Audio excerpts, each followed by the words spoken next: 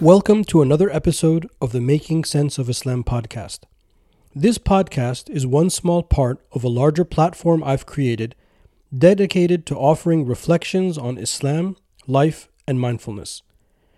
I encourage you to visit makingsenseofislam.com to find a wide selection of articles, videos, other podcast episodes, and most importantly, courses designed to distill the complexities of Islam's intellectual heritage into usable and practical tactics and strategies for day-to-day life. I'm also active on Making Sense of Islam's social media accounts, Facebook, Twitter, Instagram, and LinkedIn, where you will learn about what's new and what's in the works. That's it for now. Enjoy the show.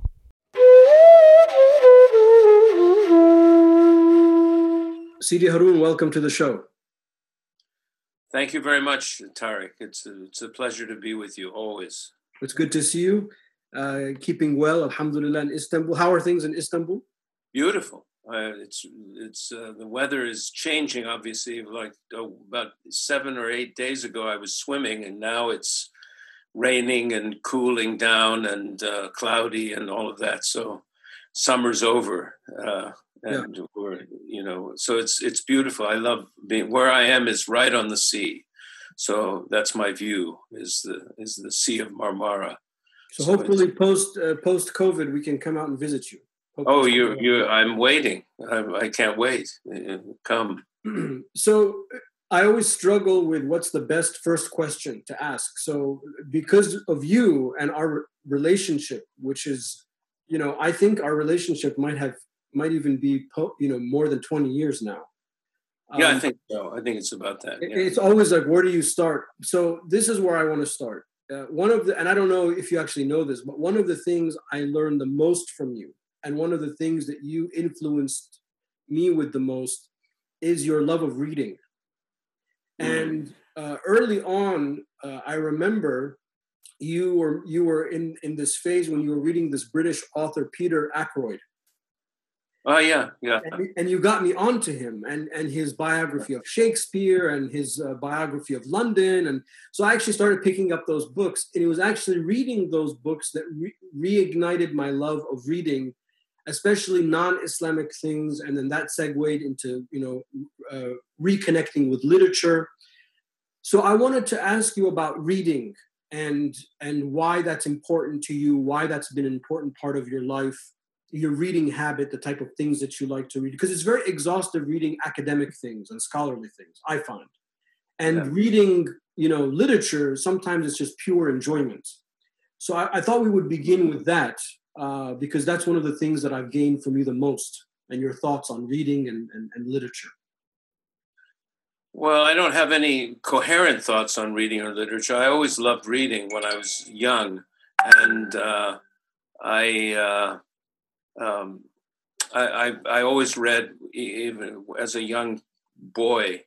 I would read myself to sleep. Funnily enough, though, these days, the only things I read, well, that's not true completely, but I don't do much leisure reading. Most of my reading is scholarly texts and not necessarily academic, but texts on tasawwuf and just because I feel like I need to catch up with a lot of reading. We have a vast literature, but I think what is important is that in older traditional societies, you had an oral tradition of sharing knowledge and storytelling and all of that. It was an oral. So people were possibly illiterate, but they were highly educated in a way. We don't have that anymore. There's no oral tradition. So the only way you can get any knowledge of anything is by reading. Of course, people could say, well, I can scroll through Netflix or something and find a documentary on something, but that's not the same thing. And if you don't read, you lose the knack for reading.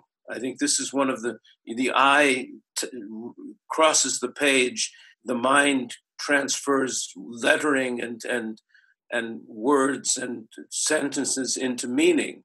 And if you don't practice it, it's like a musical instrument, practicing a musical or practicing a sport. your muscles and your physiological self can't process. It becomes hard to do it. You get out of practice, and so I mean, back in like 40 or 50 years ago, I read somewhere that the UC Berkeley did a survey of undergraduates, and they discovered that something like 65% of them were functionally illiterate undergraduates. It meant that they could read newspapers and that sort of thing, but they really couldn't process language and so on. And language is what differentiates us from animals. It's the crowning glory of humanity is our ability to speak and convey ideas and so on. So it's reading is where you can get that from. There were times previously where people were unlettered. They couldn't read or write, but they were hugely knowledgeable because they listened and they heard everything and they remembered things. We just don't have that anymore. Yeah, I think it was Mark Twain who said, "There's no advantage of someone who doesn't read over someone who can't read." Right. So right, exactly. Yeah. So in a sense, the reason I began with that is that when I met you, I was sort of at a time where I was getting exhausted with the kind of things that I was reading, very scholarly and technical manual. I mean, I of course enjoy the Islamic scholarly tradition. I mean, I've dedicated my life to it, but it gets dry at times. And by opening, my eyes to literature and words and works that are well written, right. I sort of re-engage what you're trying to highlight now, which is the beauty of language and the importance of communication. Well, I think also what's very important is storytelling itself. I mean, this is what, in a way, what you're talking about is, academic writing is devoid largely of storytelling. And in fact, I think probably if you submitted a doctoral thesis with a lot of stories in it, you would probably fail or, not get a pass. But that's how we learn, is through stories. And there's a story deep in Islam. There's a deep, deep storytelling tradition. And we learn through storytelling. So a lot of, what literature is effectively is storytelling, even nonfiction. It's the way that you relate stories. And what I've been doing for the last sort of decade or so is telling stories, is trying to reintroduce that dimension to popular, or so I'm not sure how popular it is, but to general literature of Muslims in the West, English language, because we've lost this, and even in the Arab world, the tradition of tabakat of the biographies of the awliya and salihin kind of fizzled out in the 19th century. There were less and less of these stories about. We have far less information about people in the 19th century and early 20th century than we do of the awliya in the Middle Ages, for example, and because it's a tradition that was kind of declined and disappeared. Part of communication are the performing arts, and I know early on in your life, before you came to Islam, I know that acting was a major part of your life.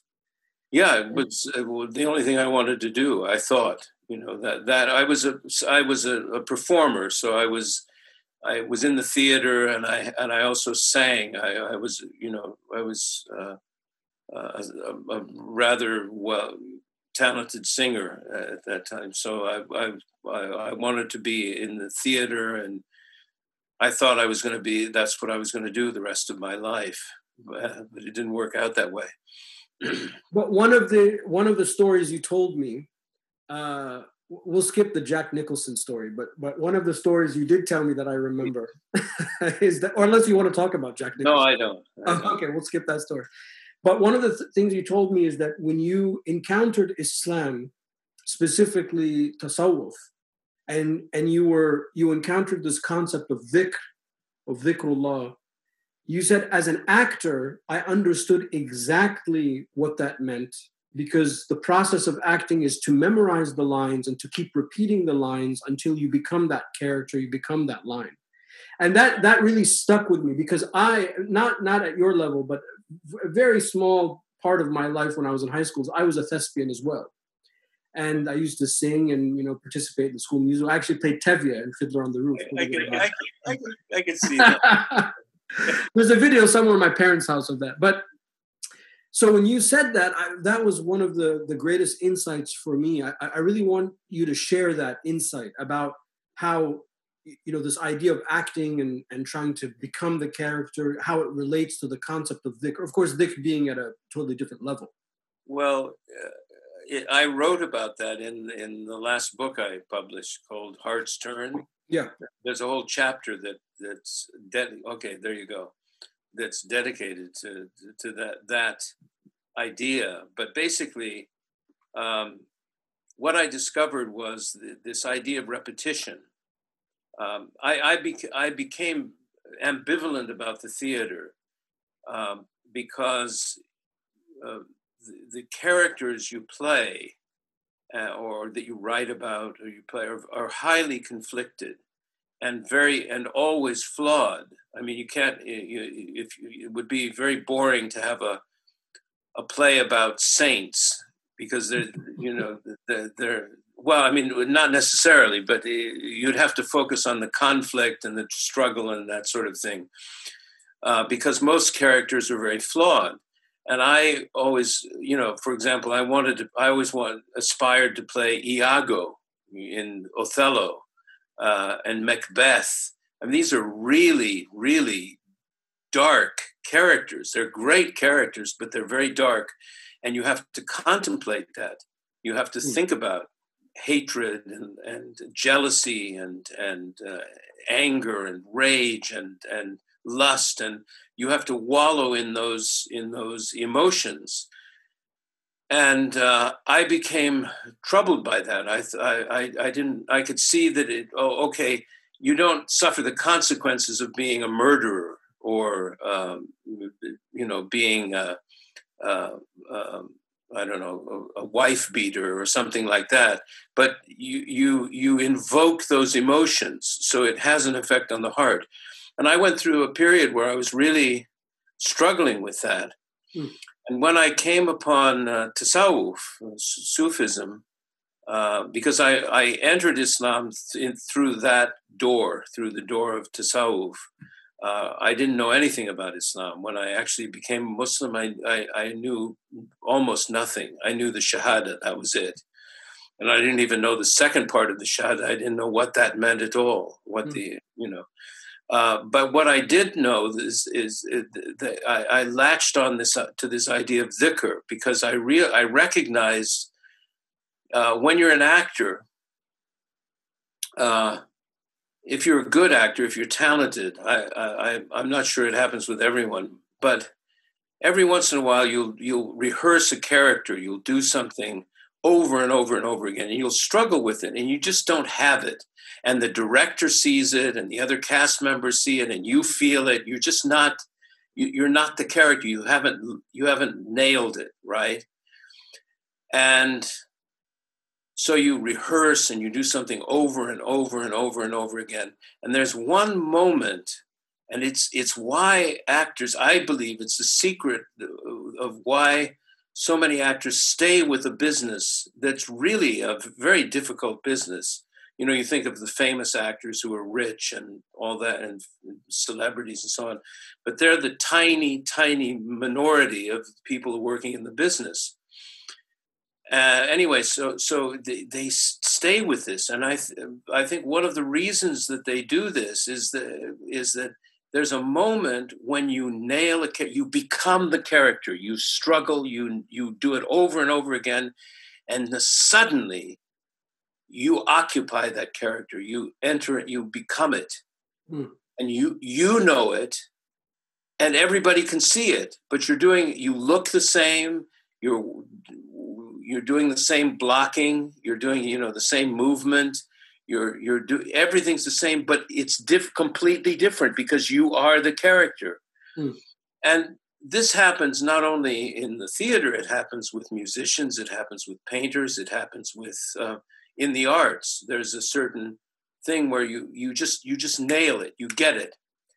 And I understood this, and I understood that it affected the being, the inner being. And you had great directors and theater people who understood this as well.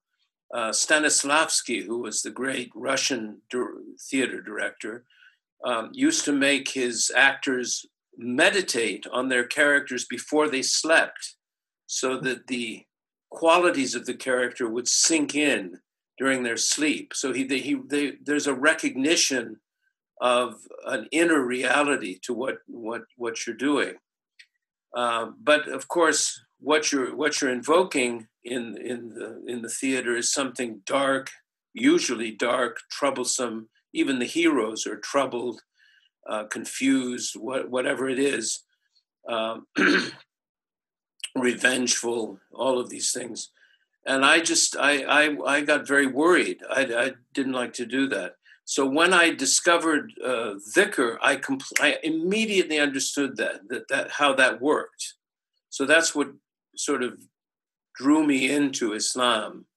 And I think one of the things that we have to remember about coming to Islam, and as a born Muslim coming back into Islam in a serious way, is that we're all born into an atheist world.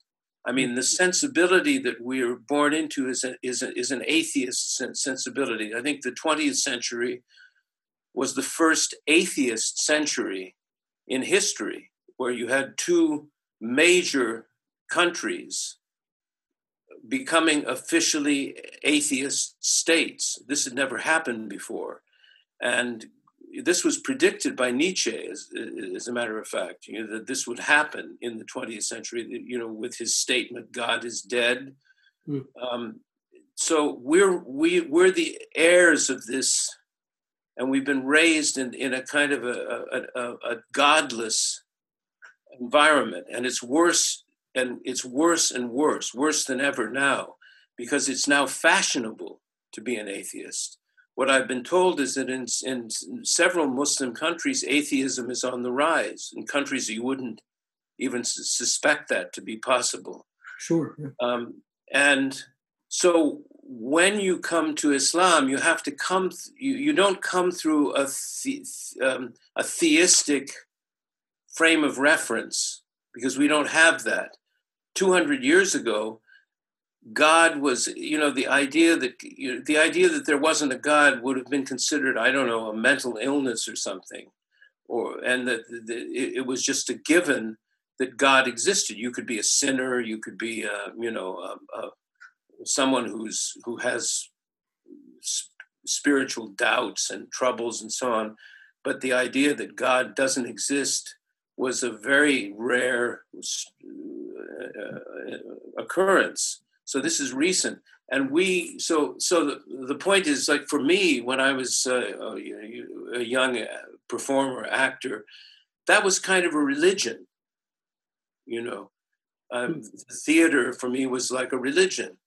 And it's very interesting. Last year, I attended a performance of a play by Peter Brook, who was an iconic theater director, who has also flirted with Hinduism and Sufism and Islam, and over the years, he's over 90 now, and he wrote a play that was performed in New York when I was there, and I was struck by the play. I was disturbed by the play, because I realized that for him, the theater had become his religion. That was it. So it was like watching a strange religious ritual that really didn't refer to God or anything. It was just, it was worshiping itself. It was a very strange experience for me. I didn't find it pleasant at all, even though it was brilliant. I mean, he directed the play and it was well done. So, so we coming to Islam, we have to come through something, you know. In Heart's Turn, for example, I mean, people, the people that I interviewed and wrote chapters on had a wide range of experiences that they came to Islam or back to Islam through all kinds of secular, you know, profane. I mean, to reach the sacred, we have to sort of traverse profanity in a way. One of the quotes that sits with me is Abdullah Schleifer saying, "I was a profane person living a profane life, but that's where I was. But God found me nonetheless." That's right. God finds you where you are. And one of the things that I wanted to show Muslims, because Muslims come, I mean, over the years, I've met many people, they've sinned and they think that they're doomed or something. I mean, it's seriously. I mean, I've had people come, young men, not so many young women because they wouldn't confide in me necessarily, but young men would come and say, I've done this and I've done that. I mean, one guy came to me and he sat at my feet and he said, oh, you know, and he was a very nice, very lovely guy. He said, you know, when I was in high school, you know, I went with girls. I didn't do anything, you know, I didn't go all the way, but I did this and that and the other thing. I said, how old are you? He said, I'm 35. I said, you've been hanging on to this thing you did in high school for all this time. He said, forget it. I've done much worse than you've done. Yeah, it's like a Catholic guilt that sort of seeps its way in the modern Muslim mind. I get that a lot too. You know, I'm doomed. I did this wrong. Yeah, and because people don't have a theistic frame of reference any longer. Everything, and one of the, I mean, my hometown is Santa Barbara in California, and you know, anyone who's been there knows that it's a very benign place. It's a place where if you've made it in life, that's where you want to end up. You know, it's very beautiful and so on, peaceful. Everybody's miserable there. You know, and my daughter's was there, and I saw a young lady who was working with her. I said, she seems very nice, and my daughter said she's miserable, and I said, why? You know, she seems intelligent. She said, I don't know, Baba. Everybody here is miserable. They're all miserable, and I know why, because we're now living in a world that is absolutely, completely externalized. People don't have an inner life. They have no inward life whatsoever. So, see, when did you first when were you first introduced to tasawwuf? Was this in the 60s? No, probably about 1970. Okay, early 70s. I was. As I said, I was a young actor, but I was already becoming very disillusioned with. I really disliked show business, and it was a shock to me because I thought I'm going to do this. I'm going to be rich and famous, and you know, ride around in a limousine or whatever, you know. And I got into the business, and I really disliked just about everything about it. The business, not the creative part. And I realized also that the creative part is a very tiny aspect of something that's much more sort of frustrating and disappointing and so on. And my cousin, Allah yarhamhu, God rest his soul, was an omnivorous reader. He was in the book business, and he just read everything almost indiscriminately. And he came across some Sufi writing, and he said, "You should look at this. This is really wild," you know. So I was becoming kind of interested. It was that period was a time when there was an interest in Eastern religion and so on, and mysticism and that sort of thing. So So I read a couple of books, and I became absolutely fascinated with this idea of dhikr. That's what I picked up on immediately, the idea of repetition. And you take a name, like a sacred name, and it settles into the heart and so on. And I got it immediately.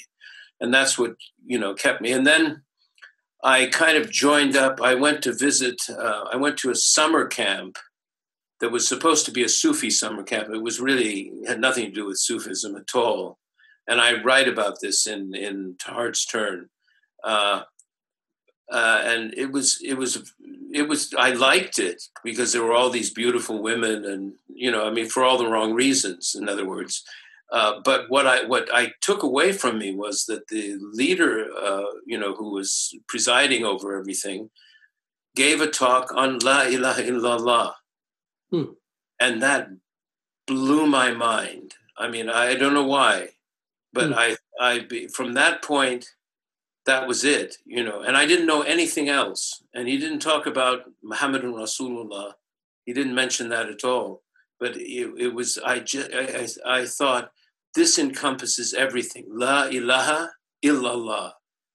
There's only Allah. Anyway, it made complete sense to me.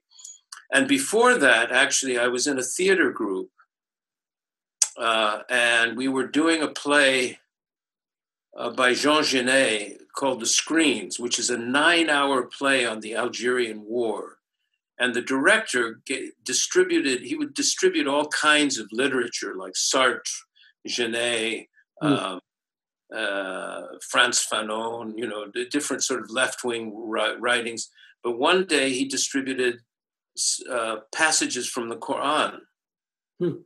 And I remember it was the Arbery translation, and it stopped me in my tracks because I thought I didn't understand any of it, but I thought this is the way we think in sort of waves and of thought.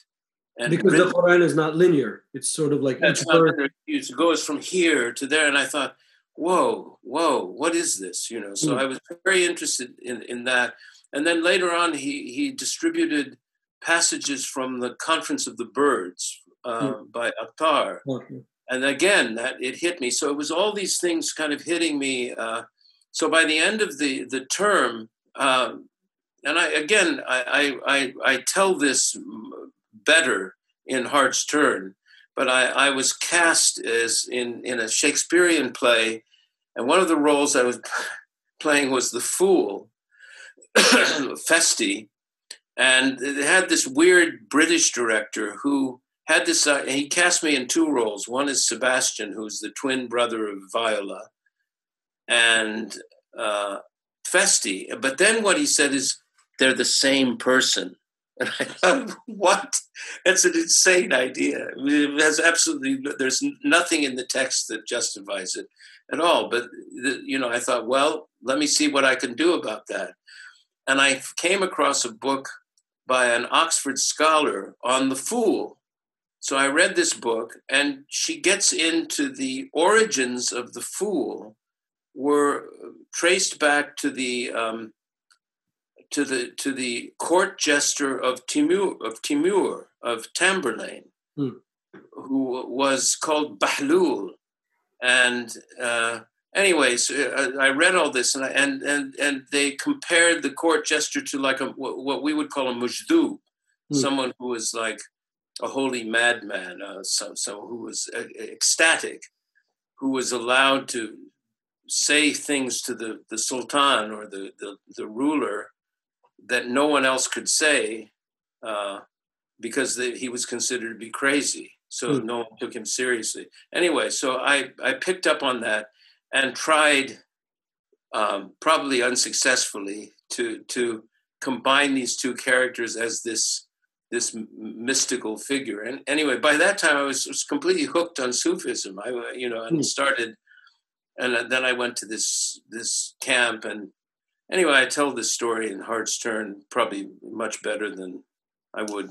So I know that a North African, like Moroccan type of tasawwuf has been a part of your life ever since that moment forward. Some people that sort of have a same age group or maybe even younger, some people, they kind of fall in love with tasawwuf and then like they fall out of love with tasawwuf because they have like a bad experience or they meet like with a fake sheikh or cult experience. But it seems that despite, even though I know you've encountered some of that, it seems that alhamdulillah, that's tasawwuf has always really been like your anchor. Is that fair to say?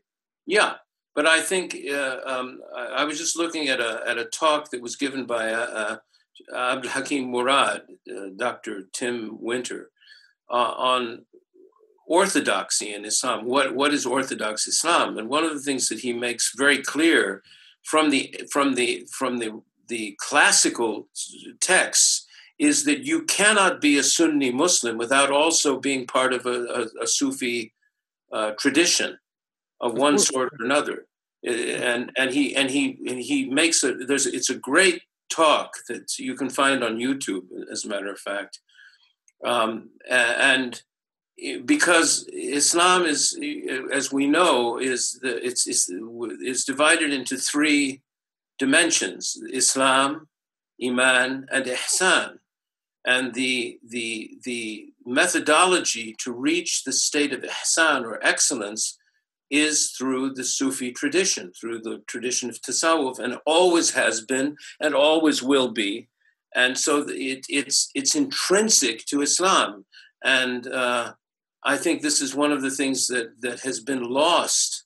And there are historical reasons for this, which are probably too complicated to get into in any detail. But this Sufism is now seen as separate from Islam, as if it's some kind of an elective thing that you can do, or like a fashion or something like that. Yeah. Well, I mean, even in English, we refer to it as an ism, Sufism, as if it's like something. Yeah, and in fact, that's not the proper name for this is tasawwuf, and so yes, I mean, there's a lot of problem nowadays with people claiming to be, especially now with the internet, where you have all these sort of touring celebrity guru sheikhs, and some of them are probably authentic, but it's confusing. People are very confused. In fact, I'm working on a book now. I'm not sure when I'll be able to finish because I've got some other things in the way of it. But on this subject, on spiritual authority, and also getting to the point of entering a spiritual path. I mean, how do you even get there? People misunderstand. And, I brought this up to Mullah Hashim Belghiti, who's my sheikh in Morocco at the moment. Allah protect him. And I said, what about this? And he said, this is an old story. I mean, we've had, the people become traumatized by it. Yes, there are always going to be people of false claims. There's always going to be somebody like that. Mm. We've had this since the time of Musaylima, with the first community. I mean, you had false prophets, you had people of claims, and people. One of the shuyukh actually even said that if you want to follow the spiritual path, you have to first follow the liars from among its people, which is a very strange statement. And I asked one of my shuyukh, one of my teachers, Sayyid Omar Abdullah, I said, what does that mean? That's a very strange thing. And he said, it means that you're following the path for Allah only, not for a person. So you have to go through that. So it's not, and this, there's a lot of trauma that people have gone through recently. I mean, I've heard about. And my feeling is that it's getting involved with someone who's off the path is not necessarily a bad thing unless you compromise yourself. So how do you protect yourself from that? You protect yourself by following the Sharia. And so before you set out and try to have some sort of spiritual experience, you need to understand the fundamentals of the Sharia. And if you're instructed, or if you see to violate the Sharia, or if you see the man who supposedly has spiritual authority violating the Sharia, all you do is walk away. You don't have, and you learn something. It's not Actually, you reminded me earlier on the podcast, I interviewed this group called In Sheikh's Clothing, and they are like a support group for people who have been traumatized. And I've been thinking about this ever since. I really hope you write this book soon, and I'd love to help you. Because one of the problems... What? Yeah. Pray for me. I mean, I don't have... Ya Rab, Ya Rab. One of the problems, Sidi, is that people, they use the abuse examples to sort of, poo-poo like the whole thing. Like, this tasawwuf thing is fake. And that's very, very dangerous. As we know, that's, as you said, that this is Islam. I mean, that's not like an addendum to or an appendix to, or this is Islam. This is how Muslims have been connected to the Quran and Sunnah since the first century till now. And inshallah, moving forward. So I think it's very important, even though I understand what the Sheikh is saying, it's an old story. But in the West, I think, with the cancel story. Pardon? It's a new story. It's a new story. Yeah, exactly. It's a new story. It's a new story. So about the Sheikh, is it correct that he is one of the only people left alive who actually met Sheikh Muhammad ibn Habib? There are other people. No, there are others. But it must be a very small group of people. Yeah, we were the kids, when we started. I'm an old guy, so you can, draw your own conclusions. But there are a few people around who met Sheikh Muhammad ibn Habib. But I think it's important to realize that the shuyukh, they don't do anything for you. I mean, what they do, but they don't. What happens under their guidance is not from them; it's from Allah Subhanahu wa Taala. They just facilitate that for you. They facilitate it, and like Mullah Hashim said, that the sheikh is like with a murid is like the murid is like a novice. He's like a baby. So all the sheikh does is he protects him. He tells him, "Don't run out in the street. Don't do this." Or don't touch the hot stove. Yeah. Just exactly. No, it's exactly that thing. He said, and then when the murid is ready, then he just turns him. It's just an adjustment, and everything can happen. So and Sheikh Muhammad Jilani, who's a wonderful man, beautiful soul. He said that, the sheikh stays out of the way between. He doesn't come between the seeker and the sought and Allah, and he stays out of the way. He just helps the person along. Yeah. And anyone who stands in the way is a fraud. I mean, is you walk away from them. Yeah, and the sheikh is not calling to himself; right? He's calling to Allah. That's what he's. There's a vast amount of literature on how you recognize a real sheikh. And one of the great pieces of writing is from Sheikh Ahmed Zarruq. And there's a translation of it by Sheikh Hamza Yusuf, which is excellent. Yeah. And he tells you this is what you have to look for, and this is also what you look for in someone who's not qualified to be a sheikh. And it's very straightforward. It's you have people don't use their discrimination. They think, oh, I don't know anything, Well, that's not true. And if the sheikh doesn't pray, walk away. I mean, there's a great story of Abu Yazid al-Bistami. He said, I heard that there was a great wali in a town, so I went there to see him. And I went into the mosque, and this man walked out of his chamber toward me, and he spat on the mosque floor.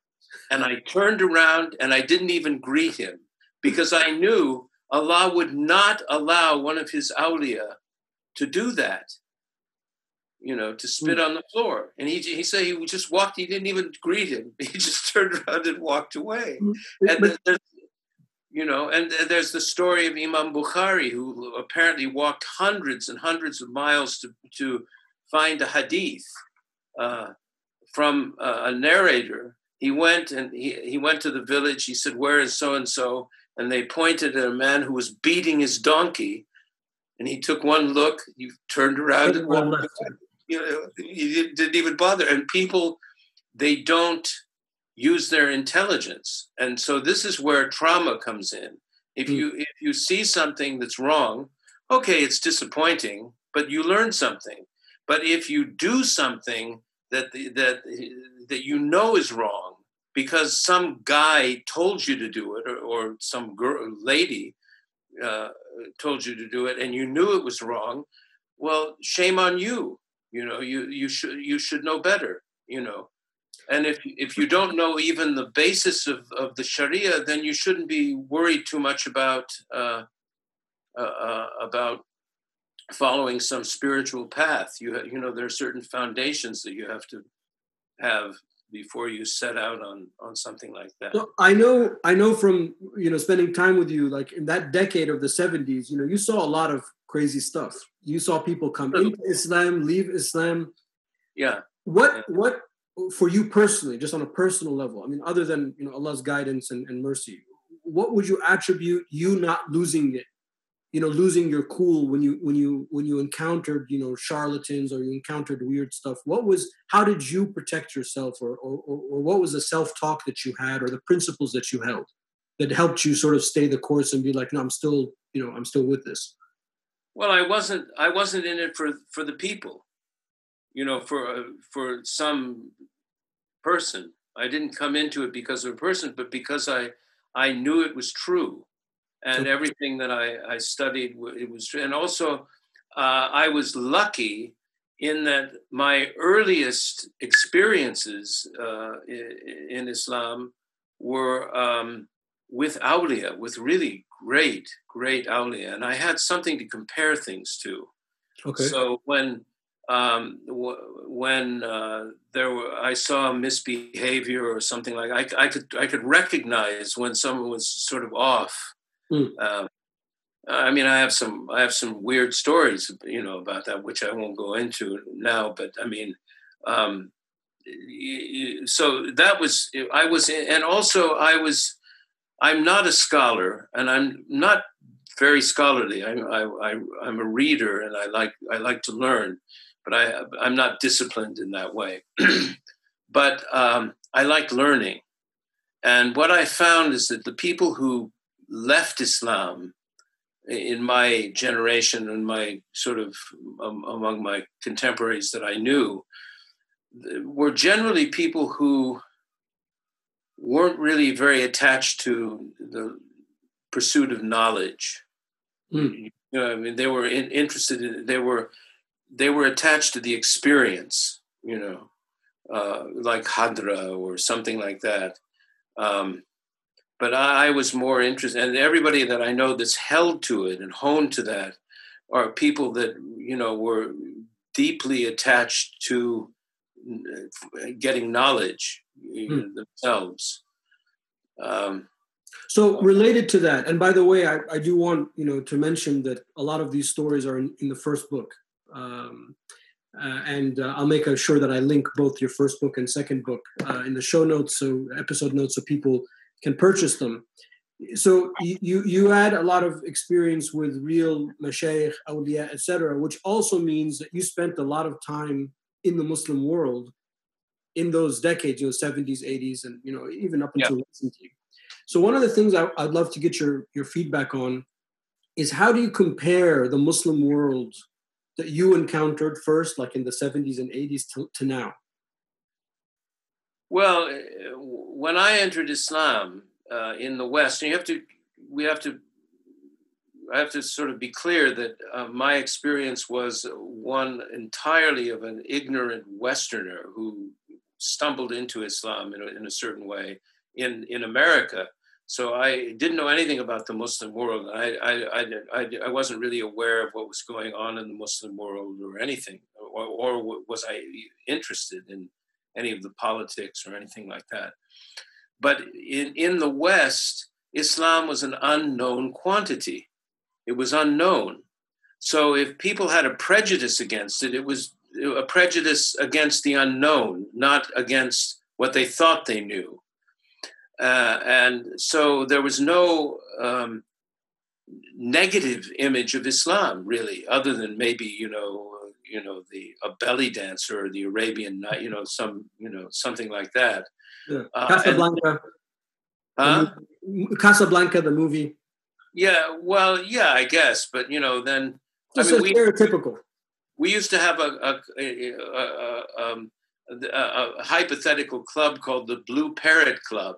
And the Blue Parrot Club was, anyone who's seen Casablanca, there's Humphrey Bogart's club, Rick's place, and then there's Sidney Greenstreet's seedy Arab club called the Blue Parrot. And anyone who would rather be in the Blue Parrot Club than Rick's place belonged to the Blue Parrot Club, So, there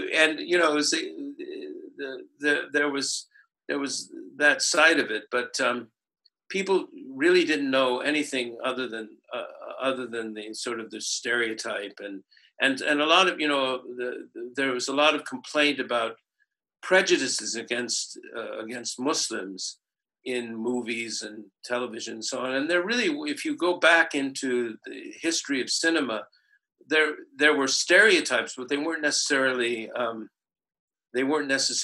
negative. I mean, like Rudolph Valentino played the Sheikh. He was like the matinee idol of matinee idols back in the silent era, and so it was a different kind. It wasn't the kind of stereotype we have now, which is very disturbing. And that all started to change probably in 1975 with the oil crisis, when the price of oil went up and people resented the Arabs. But it was an Arab thing. It wasn't really Islamic. And it wasn't until 1979 that things started to really turn with the Iranian hostage crisis. And then it was very ugly. Then suddenly there was this Islamic thing that was really, really ugly, nasty. And then things moved from there. And, you think, the Prophet ﷺ said, have sabr, because you will not come to a time that isn't worse than the time before it until you meet your Lord. And, with the hostage crisis, I thought, well, it can't get any worse than this. This is just terrible. Guess what? It got worse. That was like small potatoes compared to what was coming down the pipe. It just keep on coming. It just keeps getting worse and worse and worse. But within that, and it's Sheikh Hamza Yusuf called me last year out of the blue. I think I was in Australia or something. And, he was saying, the world is really going down, it's going to hell. It's really terrible. And then there was this pause and he said, but I'm doing all right. And I said, me too. Alhamdulillah. And then I realized that like almost everybody I know is doing all right. I mean, most of us are, because Allah is generous, just because things are going downhill and it just seems to be getting worse and worse and worse. We're living... Allah is taking care of us, even within that, dystopian nightmare that we're watching. Well, what I meant by my question is, I remember when I was a young boy and we would go to Egypt for like a holiday, and it was a Friday. My father would take us to like Sayyid Nafisa for Jummah. Right. It would have been. I never remember anyone ever saying, "Oh, how can you go pray in a mosque where there's a grave or something like that?" But like as I got older, like you start hearing from like friends and family things like that. And I didn't grow up in Egypt as a boy, but I certainly frequented since I was born there, and I go almost every year. So I feel that there's like a weird, discourse that emerged somewhere that started to permeate, and it became like the default, like the haram halal thing. Right. I think that the best description of that is in a book called The Great Theft by Dr. Khaled Abu Fadl. And it's a wonderful book. I disagree with some of his conclusions. He doesn't seem to be able to deal with tasawwuf at all. And he calls tasawwuf Sufism an orientation, which is, I think, absurd. But his description of what has happened in the Muslim world is very insightful and very well presented. And it's worth anyone to read that book, I think, just to get a handle on it. But I mean, really what happened was that there was a huge amount invested by the Kingdom of Saudi Arabia to spread their doctrine, their official doctrine. And it was a massive expenditures in schools, in mosques, and I think on the one, I think initially I don't think it was considered to be insidious or anything. I mean, we were when I came to Saudi Arabia, this idea, this idea that there was a separation, there was a division, wasn't so pronounced as it is now. So if you were a Wahhabi, that more power to you, as long as you were praying and so on. But it became more and more and more, and it kind of metastasized into extremist doctrine and so on. And I came to Saudi Arabia in 1980, immediately after the uprising in the siege of the Haram, and that was the first explosion of extremist. I mean, there were extremist sects in Egypt and so on. But anyway, that's. Do you think that stuff today is a barrier for young people to sort of find their connection with Islam? Yeah, because they've been raised on this thing, and they've been. The seeds of doubt have been sown in their hearts. They go, oh, it's haram, Sufism is haram, or this is haram. This is a fairly new thing. I mean, in the 70s, what we found is like the Muslim students who would come and study in America and England and places like that, they would voraciously read books by Sayyid Qutb, much more than any sort of Wahhabi thing that was going on, and that was bad enough. But so because they weren't allowed to read these texts in their home countries, they were banned. So they'd read Milestones and all these different kinds of, which I wasn't, or Ali Shariati and so on. And these were more political. Maududi, Sayyid Qutb, they were politicized. They had politicized Islam, but it's all. I mean, it's a long story. I mean, it's a very long story. I think I don't want to waste too much of your time, and I'm not an expert on this at all. That's why I would say it's a good idea for anyone who's really interested in how this developed, to read The Great Theft. I think it's worth reading, although, as I said, I disagree with some of the points that he made. Well, regarding your writing, so mashallah, you have these 2 books out, which I can't recommend enough, and I've been blessed to hear you recite from some of them, and I always recommend them to people. Unfortunately, all of the copies I had, I gave out. These the copies I have are the copies you gave me with your with your little notes, so I can't give these away. But I've run out now since I've given them all. I'll have some. But you said in the beginning you're interested in this idea of the tabaqat, genre, the hagiographies of the saints, and how I'm so glad you put some of these people that you write about. I was unable to meet, even though I was alive during the time. I was just too young and I didn't know about them then. So I'm so happy that I get to read your interactions with them. But other than the idea of writing about these people, what other inspirations, or what are the catalysts for you to write now?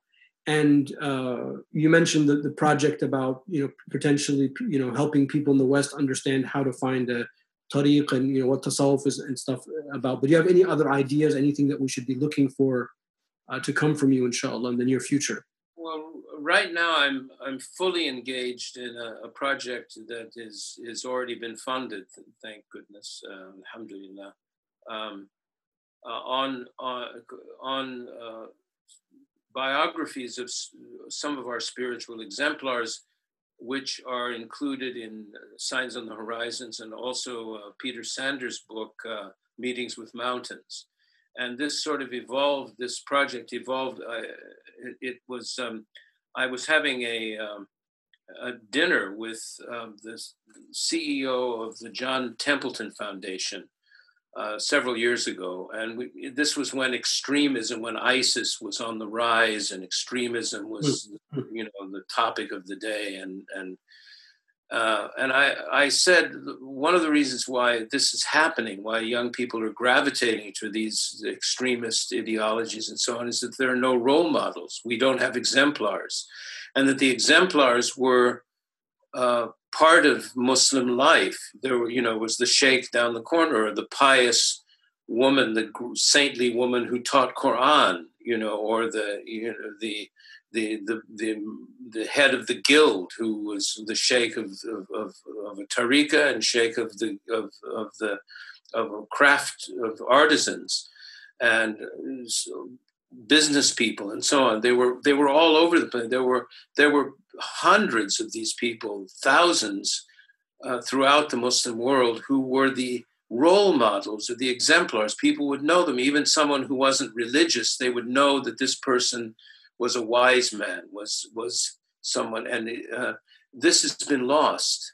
Yeah. So one of the reasons why I wrote Signs on the Horizons was to sort of reintroduce these kinds of people to young people who think that they don't exist or that they can't exist, but they do, and they always will. Peter Sanders published last year. He published Meetings with Mountains, which is a book that took him 50 years to complete, and he photographed many of these really, really great awliya, and he's a great photographer, and it's a beautiful book. But one of the features in the book had to be removed because it was just too big and too unwieldy. And that was, there were some selected biographies of some of the people that he had photographed, because the book itself is a photographic essay with captions and not really, any biographical background on the people that he photographed. So we were talking about that, and I said, well, why don't we spin some of this off into short biographies of some of the most eminent of the awliya. And I went back to the temple. And what happened was, after the conversation I had with the Templeton Foundation, is that I was just making table talk. I was just talking. But the CEO came back and said, I'd like you to make a proposal for this. So the organization that I was working with at the time, I did make an initial proposal, a preliminary proposal, but they never submitted it. They never did anything with it. So it just went dormant. But then after the book tour, where we saw you, in Washington and last year, we decided to see if the Templeton Foundation was interested in funding this kind of project, still interested, and I made a proposal, and it was accepted, and so we've started up to do a series of biographies, and that's really what's taking all my time, because it's between 10 and 15 biographies of some of these great shuyukh, and it's a pleasure I'm working right now on the biography of Sheikh Saleh al-Jafari. Oh, mashallah. was my favorites. yes, he's wonderful, and it's a beautiful text by Samar Dejani, who translated Reassurance of a Seeker, and who was also one of the disciples of Sheikh Saleh's son, Abdul Ghani, Sheikh Abdul Ghani, Allah yarham. So we're doing that. That's what I'm involved in now. That's my focus, and I think we're going to try to do it within 1 year to turn out these books, and then there'll be kind of box sets of books. And this is the idea: is to reintroduce these people because Signs on the Horizons. I mention people. I was kind of like a fly on the wall. I'd run into people, but I actually, like my own teacher, Sayyid Omar Abdullah, I didn't really know much about his background. So I've written that particular issue in the series, and I found out all kinds of things about him, and I circulated this to some of my contemporaries, like Sheikh Habib Abu Bakr Bashuaib, and he said, I'm learning things about him that I didn't know, because these people, they don't talk about themselves, they don't tell stories about how great they were or anything like that. Other people tell stories, and sometimes they don't, because what happens between them is like confidential, So well, this is like a way of reviving a sunnah. Because this is a sunnah of our tradition, is the tarajim, the biographies of the early hadith narrators. That's where we got all this from. Is we need to know everything about these people who we're taking our religion from. Right. And for us, it's more important, or it's just as important to know who's giving us our religion than what it is that they're teaching. Right. It's a wonderful. I mean, for what it's worth, when I was very young, before we even met, I was still maybe, leaving my teenage years into my early 20s when I was in college, one of the two things that really helped me was actually being able to see the Diwan of Muhammad ibn Habib, and like learn some of those qasidas, and then seeing his picture. Yeah. So like, okay, this is not just like some mystical person that I can like, even though it's just one picture. And I've had that picture on my computer like forever, for decades. Right. And just being able to see him, I didn't know anything about him. I didn't know anything about tasawwuf or the tariq, but I knew that I can, hum these qasidas. Right. Until today, even when I was preparing, and I saw your name and my, your email, I just started singing the qasida, just it triggered that thing. And I think that's what we need. Certainly I want that for my kids. I want that to be out there in the ether, that's like their default Islam. Right. Well, Dr. Mustafa Badawi wrote the biography of Habib Ahmed Mashhur al-Haddad. And at the end of it, he makes a beautiful statement. He said, these are people who are now legends. But he said, don't leave it at that. Go and find someone.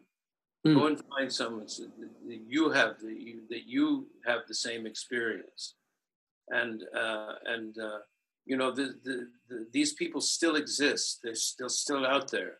And one of the other reasons that we're publishing this series is for precisely what we were talking about before: is how do you discern the real deal from the person of false claims, or the fake, or the flawed?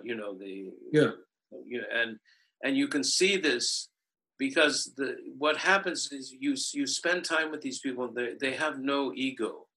Their nafs is extinguished.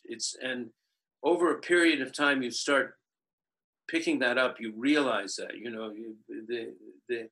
and they have incredibly beautiful character, and it's abiding. It's not like they're good one day and they have a bad day and break all the crockery or something like that. No, they're like that all the time because the ego is extinguished. They're fanny, they're gone, and it translates into purely beautiful character. And that's the main. I mean, the overall title of the project is The Luminous Virtues of the Sages of Islam. Because that's what they have. They have luminous virtues. They have beautiful, beautiful behavior and character. And you can tell. And if someone has bad behavior, like Abu Yazid al-Bistami, you just turn around and leave. Walk away, get away from it. So you learn. So it's to help people also discriminate. These people are the people, you see them, and they're different, but they're all fundamentally the same as well. It's like, for example, I don't know if you've ever heard of Sufi Abdullah Khan Sahib. Yes. Sufi Abdullah. In England. Yes, and we're working on a biography of his life. And, he was just like the rest of all he did was serve people. That's all he did was teach Quran, recite Quran. He just helped people. That's all he did. He spent his entire life, and then when he earned his living. And that's the other thing is all these people. They're wage earners. Habib Ahmed Mashur al-Haddad was a merchant. His sheikh Habib Omar bin Sumait was a merchant. They made money. They went bankrupt. They had to change, where they lived because they needed to start over again. Sayyid Omar Abdullah was a teacher, a school teacher. They all worked. They weren't sitting, on some throne with, people paying their way everywhere. This is so you see how these people were, and you can also see the similarities. I mean, Sheikh Saleh, for example. I mean, he lived in a closet in Azhar Mosque. He lived in literally a closet, but 2 by 3, in one of the arcades of Azhar Mosque. His entire life, that's where he lived. He had nothing, and he left basically nothing. Some shoes, some shawls. I mean, if you go to his shrine. Yes. Up the street, there's a little room. That shows all the possessions. Exactly. And I remember going and sitting in one of his majalis, and he would just sit there presiding over everyone, feeding. He always fed people. They're all the same. All these people, they're different. They're completely different, and they're the same. And they recognize one another. This is the amazing thing, is that they just immediately know, because that they're in the right, with their brethren, they support one another. It's very beautiful to be around people like that, and they still exist. And this is very important for people to know, because if we don't have these exemplars, if we don't have these role models, how are we going to figure out how we should be or what we should aim for? And the other thing is, if people really are serious about a spiritual path, they have to have a living guide. I mean, if you want to learn a craft, it's really difficult to try to do it alone. You get into bad habits and not know what to do, and you try to make it up as you go along, or you read a pamphlet or a book or something. It's the same thing. These are people who can take you on the path. That there are people who are dodgy, of course. So you have to be. And I went to see Fudul al-Hawari, who was the Khalifa of Sheikh Mohammed ibn Habib. And I asked him, I said, how do you find the Sheikh? And he said, it's impossible. I don't agree with that, but that's from his perspective, it was very difficult. He said, so make the Sharia your Sheikh. And he's right. That's very good advice, because if you have the Sharia, then you won't be fooled. If you really understand the Sharia, the problem is that people nowadays, they go to university, they live a modern life, but they know nothing about the Sharia other than, you pray and whatever they picked up from their parents. and then suddenly they want to have instant nirvana or instant. Like they're highly educated on one hand, but then completely almost illiterate on another hand when it comes to religion. Yeah, totally. I mean, and you have to understand that you don't know what you're doing, but also trust your intuition. People don't trust their intuition. If you there's an interesting book by Malcolm Gladwell called Blink. Yeah. And it's about this idea of trusting your first impression or your intuition. And we learn, you can, because I've done this, I've made the mistake of not listening to my instinct. And then you find, oh, whoops, that was a mistake. But people need to trust themselves because they have within them the light of Allah, unless they're so, kind of debauched or degraded somehow that their heart's completely covered. And particularly when you have the intention of learning, of following a path, if you're sincere, inshallah, you'll find something. But people get lost in the costume and the externalities of the thing. That someone wears a big turban, or they look romantic, or something. I mean, Abdul Peter Sanders showed me this website, which is like really slick. Like really, really well done. It's like some kind of a Sufi website. And I said, that's not a good sign. That's a bad sign, And I looked at it and I went, whoa, He doesn't look like a dervish. No, it's a bit, it's too slick. I mean, we're not slick. It's not about that. It's not about public relations and doing everything right. Not that it should be lousy either. But that's not what it's about. And we're living we have to understand that we're coming out of a very superficial, externalized environment. And people have also, to get to an inward condition where you can actually follow a path, you have to strip away a lot of the sort of layers of conditioning and movies and emotions and things that we're inundated with imagery and with ideas and things, and we're not even aware of it anymore. I mean, it's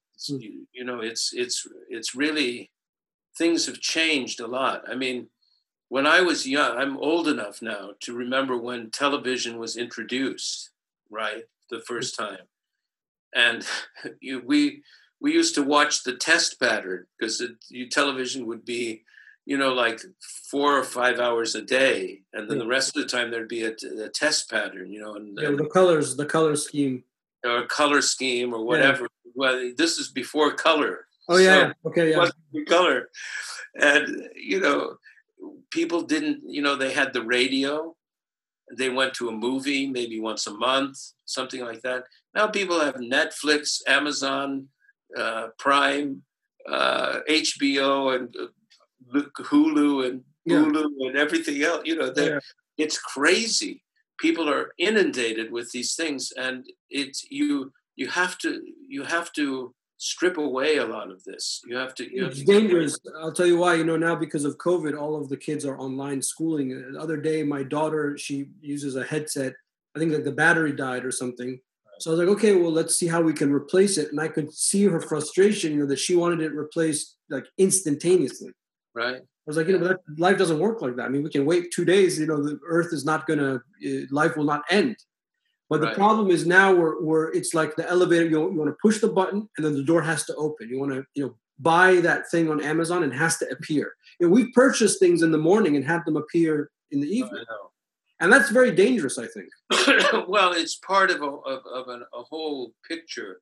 And what's happened now also in the West particularly, but also I think probably in the Muslim world as well, to a certain extent, is that people feel highly pressurized from this and insecure. And so then you have the what's happened with the opioid crisis, and people using amphetamines and things to keep going. I mean, this is something that's fairly new, and it's become very dangerous. People are and young people, and you have a higher incidence among Muslims of suicide, of depression, of this feeling of loneliness. I talked to a psychiatrist at one, not too long ago, and I said, "Well, what's among Muslims, the Muslims that you treat? What's the most common trouble or problem?" And she said, "Deep, deep loneliness." Wow. And I thought about this. I thought, that's very strange. So I asked a number of my friends, my old guys' friend circle, and I said, did you ever feel lonely when you were young? No. And I asked everybody, and it's like, no, not really. I never felt lonely, ever. I mean, I would feel insecure. I'd feel upset about something, but I never felt lonely. Mm. And this is something very new. People feel very isolated. So I asked she was not a psychiatrist, she was a psychologist. I asked her, why do you think that is? She said, it's because of the internet, because of social media, because people have this life without substance. Mm. There's no content. There's no substance. You're not really interacting with anyone. I mean, like, we're seeing each other. We are talking together because we know each other. But if you don't know somebody and you're just going back and forth and back and forth and back and forth and emojiing and all this kind of stuff, this is not, you can't get anything out of it. This is empty. It's an empty thing. And it's all based on hope. And so people end up extremely isolated from one another and feeling isolated. I mean, this pandemic, for example, I think it's a gift. It should be a gift, particularly for Muslims, because we're not supposed to be socializing on that level. In other words, what's happened in the West is that people are addicted to mass social gatherings, sports events, movies, concerts, rallies, whatever it is.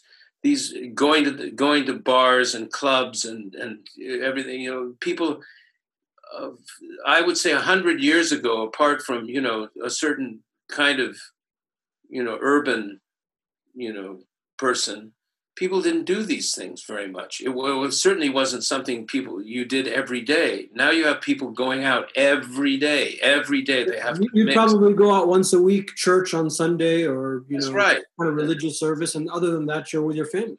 Yeah, or and 2 or 3 times a year there'd be a festival or something, or people didn't do this, and now everyone's addicted. So they're climbing the walls because it's because they have no inner life. You're stuck with 4 walls driving you crazy. For me and my contemporaries, we're delighted. Of course, we're old people, so we don't have to go out anymore, and hustle around. But still, it means people have no reservoir, inner reservoir. This is an opportunity for young people to go to go inward if they can. But if you do that, you need some help. You need some guidance, because you can also make yourself crazy doing that kind of thing as well. Well, Sidi, I really hope that you get these projects out. And if there's anything I can do to help, please let me know, because this is all many rays of light and hope, and I think that our community really, really needs that. Inshallah. Well, I'm still alive when this thing is Allah give you a long, healthy life and much happiness, and just keep churning them out, because I just even when I was preparing for this conversation, looking at your books again, I mean, I love your writing. These stories are very captivating, and I know that these books are like 3% of all the stories that you have, because I know I've heard much, much more from you over the years. Really? I thought it was like the whole thing, you know. I don't. No. I mean, I've heard some pretty wacky stuff from you. But maybe you don't want to talk about the wacky stuff. But I mean, I love, even before we were recording, the story about being in Dumyat and stuff. I mean, you know, you're a reservoir of stories and anecdotes, and I love that about you. And you know, you have the gift, alhamdulillah, of writing and communication. So I really always look forward to what's coming next.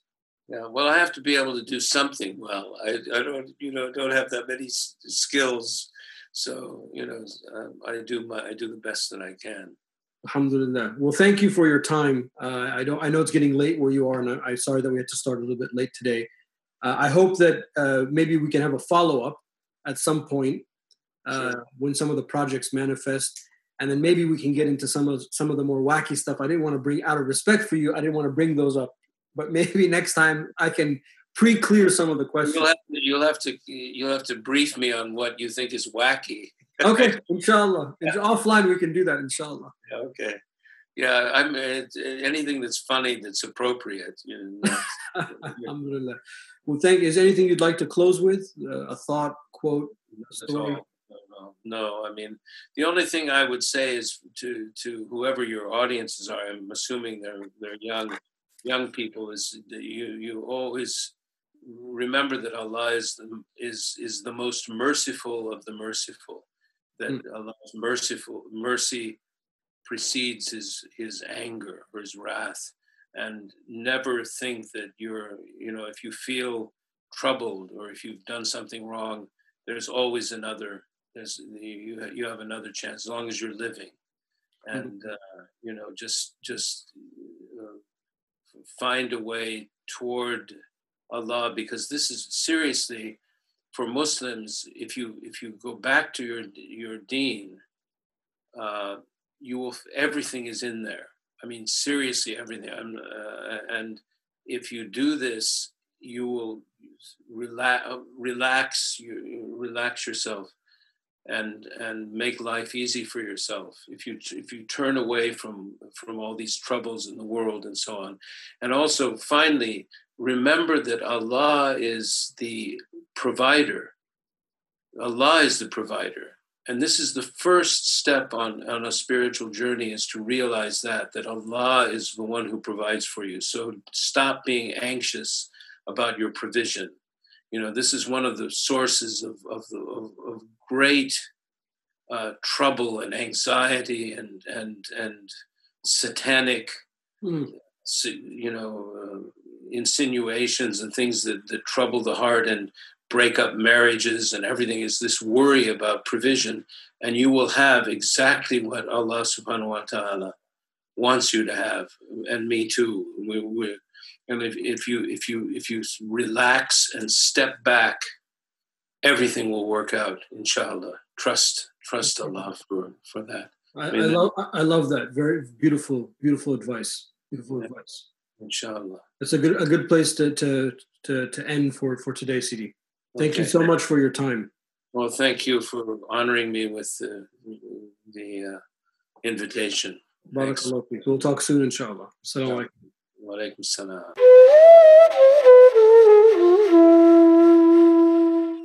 One more thing before you tune out. To help me stay focused and manage all the things I'm doing, I put together a weekly email called Friday Ruminations that highlights what I'm reading, working on, and thinking in 4 focus areas: happiness, entrepreneurship, books, and Islam. If you'd like to receive these emails, which are 100% free, please go to makingsenseofislam.com/Friday to sign up.